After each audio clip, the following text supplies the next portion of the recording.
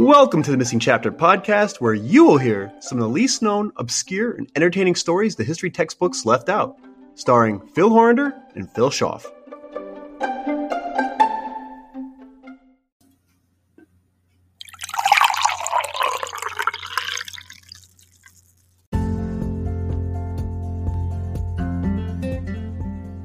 Before we get started today, I want to wish one of our biggest fans a very happy birthday.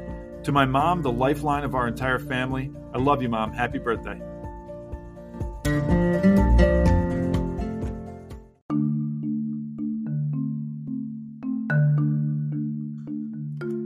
If you're a fan of The Missing Chapter, you may recognize the title of today's episode. If you're a newbie to all things Missing Chapter, well, welcome to part 2 of the Crazy Bird campaign from another bird-brained dictator.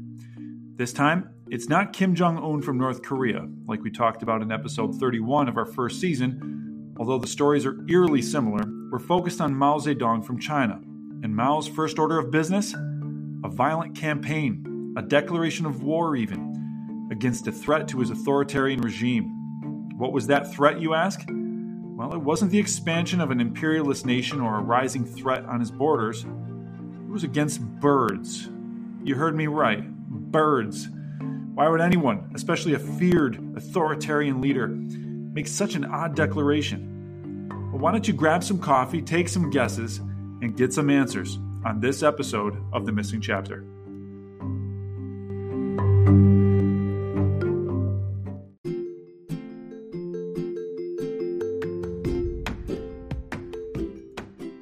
Over the last 2 seasons, we've enjoyed bringing unknown stories from history to you every weekend.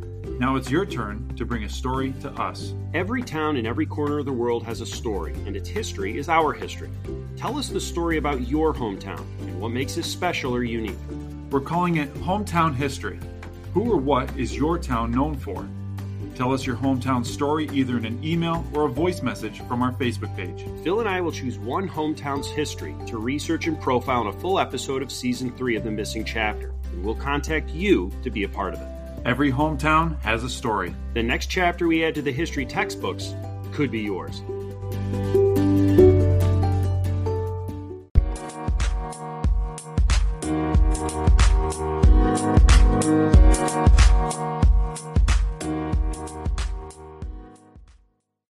This episode is brought to you by Shopify. Whether you're selling a little or a lot, Shopify helps you do your thing, however you cha-ching. From the launch your online shop stage, all the way to the we just hit 1 million orders stage. No matter what stage you're in, Shopify's there to help you grow. Sign up for a $1 per month trial period at shopify.com/special offer, all lowercase. That's shopify.com/special offer. Hi, everyone. Welcome back to the Missing Chapter podcast. I'm Phil Horander here with Phil Schaff. Before we get to today's story, and we're, Phil, revisiting one of the more popular episodes that we recorded from season 1. I'll get to that in just a moment. We brewed one of our classics, one of our favorites today, Utica Coffee Roasting Company's Adirondack Blueberry. And we knew that as soon as we walked in the room that that's what we were going with. And the aroma, I think it's one of the most recognizable smells of any of the coffees they produce. And it's one of our favorites. Absolutely. We really enjoy it. So season 1, episode 31, A Strange Bird. We talked about North Korea. We tied in some current events for last year. And I think people really liked it. We've, by last check, had over 830 downloads of that particular episode. So we're going to do almost like a sequel today, a follow-up with a new twist on it. Yes. And I think people, if they enjoyed that first one, they'll certainly enjoy this one. And if you're new to both, I think you will listen to this maybe and then want to go back and listen to the first one. And ironically enough, almost to the day, a year away from when that aired, on April 24th, 2021. So this one, as you said, is a little bit of a different twist. But when I stumbled upon this story, did some extra research, like we always say, it's you go down that rabbit hole, and it was mind-boggling. And of course, it has a interesting twist at the end, a current tie to some events that are taking place in Asia right now. But yeah, instead of North Korea, we're headed to China. So let's go right to 1958 China, when Chairman Mao Zedong launches a campaign, The Great Leap Forward. Now, this is a highly talked about topic in our classes, Phil. Yep. For those of you that are out of state, New York State has standardized tests called the Regents exam. And the Regents exam has had a lot of Mao in the past few years. So we do like to cover it quite extensively anyway. So one of the things, for those of you that don't know what the Great Leap Forward is, it's to transform Chinese agriculture. Very similar to Stalin's 5-year plans. This is a massive social economic campaign that, I mean, among many other things, turns farming into basically a collective state-sponsored activity. Individual private farming was banned as part of China's transformation into a communist system. And, like Stalin's 5-year plan, same kind of almost utopian goals, but certainly similar outcomes. Millions end up perishing as a result. Now, this is where it gets crazy. One of Mao's first plans is to declare war. On what? Sparrows. He said it's considered China's public enemy. He said the sparrows were eating their grain, and yes, they definitely were, but in typical Mao fashion, he doesn't just want to fix the problem. He wants to end sparrows as a species altogether.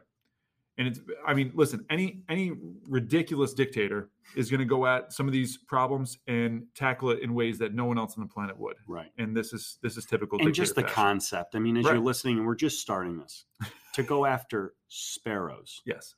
A bird that's so prevalent, where we are in upstate New York. But how many times you don't think of sparrows? No. It's just a regular part of where we are. This would be very similar, obviously, on a different scale here, though. You have gardens at home, and having rabbits coming in, and you, instead of just ending the rabbit problem on your property, let's end the species of rabbits, right? So this campaign, I know, is as ridiculous as it is. It's part of the broader Four Pests campaign, which also targeted rats, flies, and mosquitoes, all with the aim of improving human hygiene, because that was one of the things that the Great Leap Forward really wanted. Interesting. Under Mao. So he enforces entire communities to bang pots and pans together, drum cymbals, and wave flags so the birds drop out of the sky from exhaustion. And then they end up killing the birds once they land. It's the Kill Sparrows campaign. So what this does is it leaves 1 billion, with a B, birds dead. 1 billion birds dead. But just as any of these outlandish, crazy plans, this has unintended consequences. Sparrows prey on locusts. Now, of course, when you mess with nature, sometimes nature gets even. Right. Locusts in biblical nature feast on everything in sight in China, and many historians believe this is one of the driving factors of the Great Famine in China, which historians have talked in great detail about. 4 years after the Kill Sparrows campaign, we have 45 million people in China starving to death. Cannibalism takes place within the survivors, and the behavior gets so awful, with thousands of people murdered for food or for speaking out against the government, that the topic of what has become known as the Great Famine kind of remains taboo in Chinese culture. Here we are more than 50 years later. But perhaps the most tragic aspect is that, obviously most of these deaths are just completely unnecessary. But the fields were empty because of all the locusts eating all the food. Massive grain warehouses. This is sickening. Massive grain warehouses held enough food to feed the entire country, but the government never released it. So once Mao realized that the sparrows were having an impact on the food supply, he changed the campaign from sparrows to bedbugs, leaving the other 3 pests as part of the 4 pest campaign. But the Great Leap Forward campaign ends in 1962, and with it, so did the 4 pests. Okay, so we go through this history lesson here. And the 4 pest campaign is part of the Great Leap Forward. You have, estimates of 45 million perishing just from the famine alone. Some estimates are saying in totality, especially with some of his purging of certain cultures throughout China, that estimates are upwards of 80 million people under Mao perishing, either from famine or from his purges. Right. And that makes sense, Phil, because, you're not keeping records of this. We always tell the kids, forced famines, that's a very quick way to kill a very large amount of people. Absolutely. It's always interesting to me, with all the problems facing these communist countries, whether it's China or North Korea, the ones they want to focus on and then the crazy ways they come up with trying to deal with Oh, them. yeah. Oh, You yeah. know, it's a food shortage, so we're going to raise ostriches, and we're going to require them, they're going to have to wear sweaters. I mean, that was one of the things you touched on in the first episode you did. But here we have sparrows being an issue, and the solution to this, bang pots and pans so that they die from exhaustion. Yeah. I mean, I have a difficult time comprehending where these solutions, quote unquote, even originate from. Well, and Who then comes up with these ideas? exactly, and then these unintended consequences. You know, a billion birds die, but then the locusts come forward. Now, the problem isn't going to just go away. Mhm. So the Chinese farmers still have locust problems. Now, this is where we start getting a little more current. Fast forward to 1998, the Chinese government revives a new version of the Four Pests campaign. Okay. Okay, so we're talking a little over 20 years ago. Posters were seen in Beijing at the Southwest Agricultural University, urging citizens to kill the four pests, which now are considered rats, flies, mosquitoes, and cockroaches. The campaign wasn't as successful given that people had already been killing these insects before the posters were hung. But needless to say, they're trying to revive it. Today, though, farmers in the area have come up with another, pun intended, bird-brained idea, all right? But this time it's utilizing nature rather than trying to kill nature. So here's what they've done. They've mobilized an army of chickens and ducks. They love locusts. Makes sense. It does make sense. They're training birds and ducks to respond to a whistle. And when they hear it, they go running out of their containments and going into fields looking for dinner. To the extent that 600 locusts every day per bird have been eaten. They reduced the locust population by 75%. So, I mean, as crazy as this campaign is, and you're spending millions of dollars, I guess that's one way. I mean, chickens and birds are happy, you know, and ducks are happy. It worked. And it worked. And it was working. Right. So I guess the food shortages have gone down significantly, obviously, because of the locust problem. And China right now has a bunch of happy chickens and birds. But I think after the break, we're going to talk about the importance of not just this idea, but more so the location of this weird phenomenon.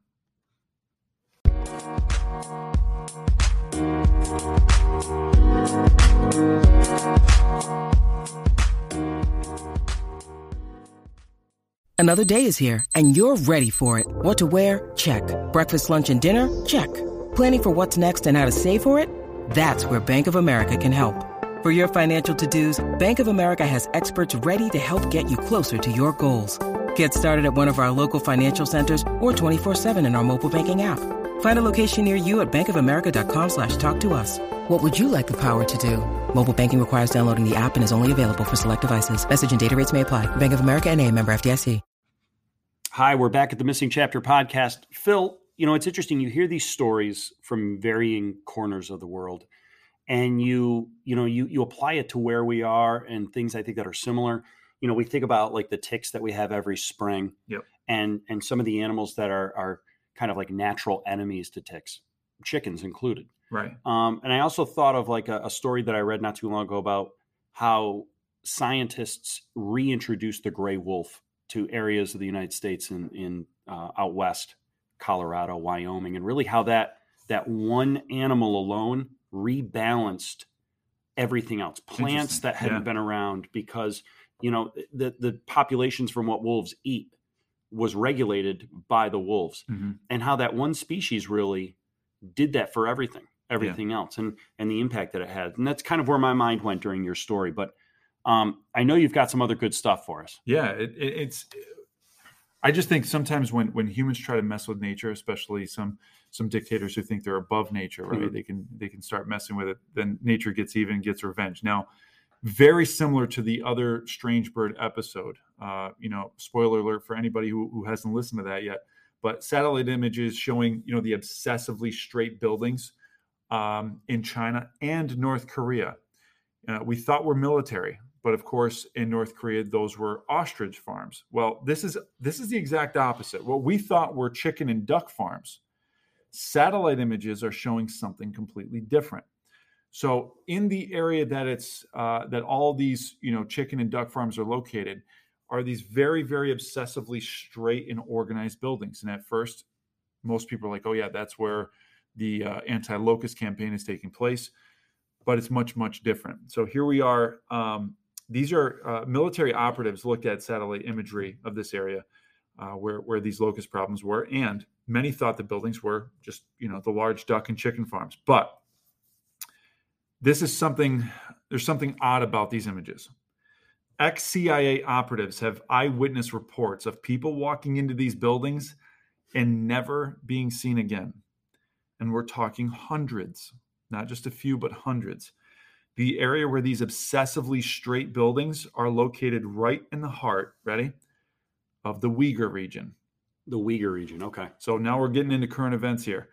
The Chinese government right now is estimated to have relocated 10 million Chinese to push out the Uyghur people. So what these buildings are, very similar to Stalin's gulags and Pol Pot's, re-education centers in Cambodia. People are imprisoned here, and they're considered threats to the Chinese government, and they're called, quote, students. Some are shackled 12 hours a day. Some are waterboarded, even. Oh, wow. Analysts think that over 1 million people are being held currently in camps like the one they thought were chicken and duck farms. But dozens of these camps exist throughout China. And obviously, with the extent that we know our history, this doesn't look too good. Right. So taking the Strange Bird Part 1, we looked at these things and thought it was military and realized it wasn't. Now we're going Strange Bird Part 2. It's the exact opposite. What we think was very innocent is now not so innocent at all. As one military journalist, Carlo Munoz, wrote, re-education camps devolve into prisons. And from prisons, they devolve into something much darker. We've seen this play out throughout history, and it never ends well.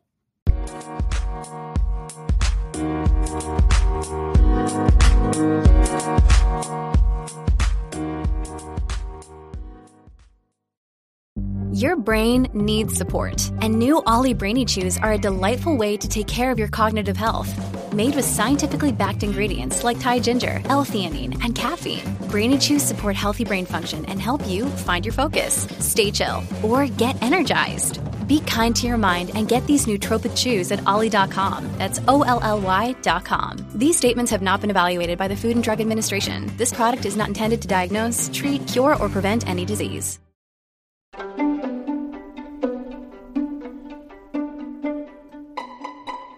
Thank you for joining us, and until next time, I'm Phil Horander. And I'm Phil Schaff. Another chapter has been added to the history textbooks.